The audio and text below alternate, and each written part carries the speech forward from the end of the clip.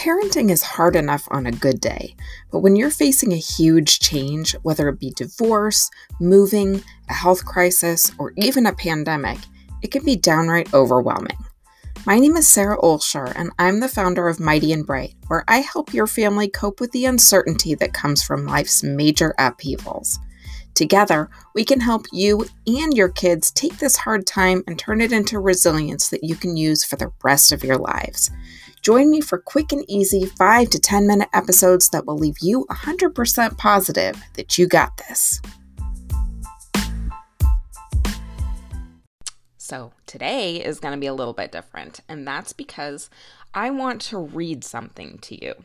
And the reason that I want to read something to you is because when I came across this, it really struck a chord with me.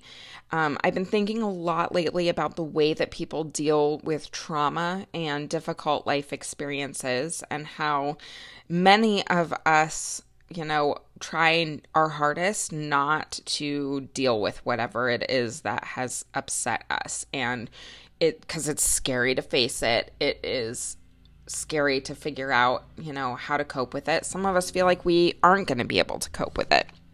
And so, we may numb ourselves with like Netflix or drinking or, marijuana or, watching YouTube, because it's easier than facing the emotions that keep coming up when we don't deal with something. And, I always encourage people who have dealt with something really difficult to process it with a therapist.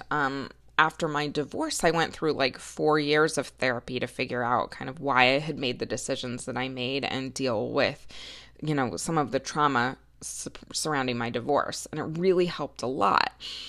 Some things are a little bit more difficult than that. Like I had a lot of medical related trauma resulting from my cancer diagnosis. And this was things like not only like replaying in my mind when I was diagnosed, but also things like, I went in to have my port put in, which is part of getting chemo. And it was a really traumatizing experience. And it just contributed to a general level of stress in my life. And I didn't really connect it back to that incident or similar incidences until I went to a health therapist who did something called EMDR, which it seems crazy when you find out what it is. Basically, you are holding these two like vibrating things, one in each hand, and it kind of helps your brain process the trauma. It works like a charm. I can't even tell you how much it has worked for me, and it works for other people who have post-traumatic stress. Anyway, I have gone off on a little bit of a tangent. My point is there are different ways that people deal with trauma. And when I read this, it really resonated with me as a, basically what not to do or what ends up happening when you don't process what's happening. So again, this is from The Light Through the Leaves by Glendy Vandera. So she says, trees can do this amazing thing called compartmentalization of decay. When a tree gets an injury, the cells around the wound change and put up a wall that contains the process of decay.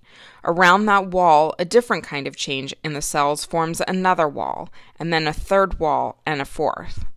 She looked at Jasper and River. Down the hill, there's a huge live oak that has a big hollow in its trunk, but the tree is thriving. The protective walls allowed the growth of wood to continue around the injury even as it turned hollow. So, to me, this is an absolutely beautiful metaphor for what we do as humans when something terrible has happened to us. If we don't process that injury or that trauma, it begins to rot. And we can try and build walls up to compartmentalize what has happened to us and not think about it.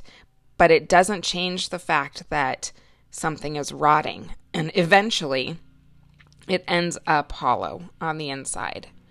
And so my encouragement to you is that even if you feel like your trauma cannot be faced, even if you feel like you've done a good job compartmentalizing it and that it's not affecting you, the truth is it is eating away at you.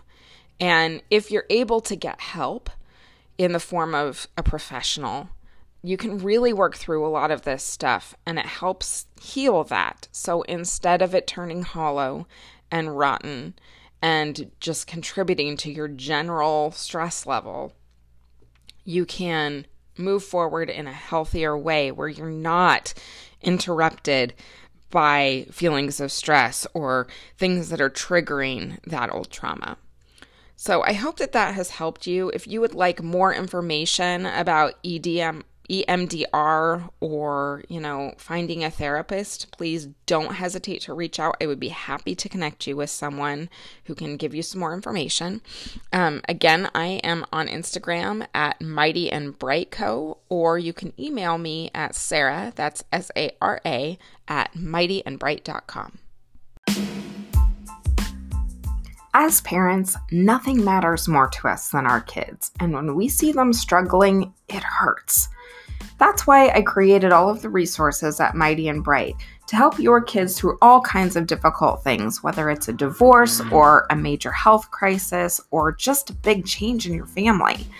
So as a listener of the podcast, I'm giving you 10% off the entire website. So head on over to mightyandbright.com and use the coupon code podcast at checkout.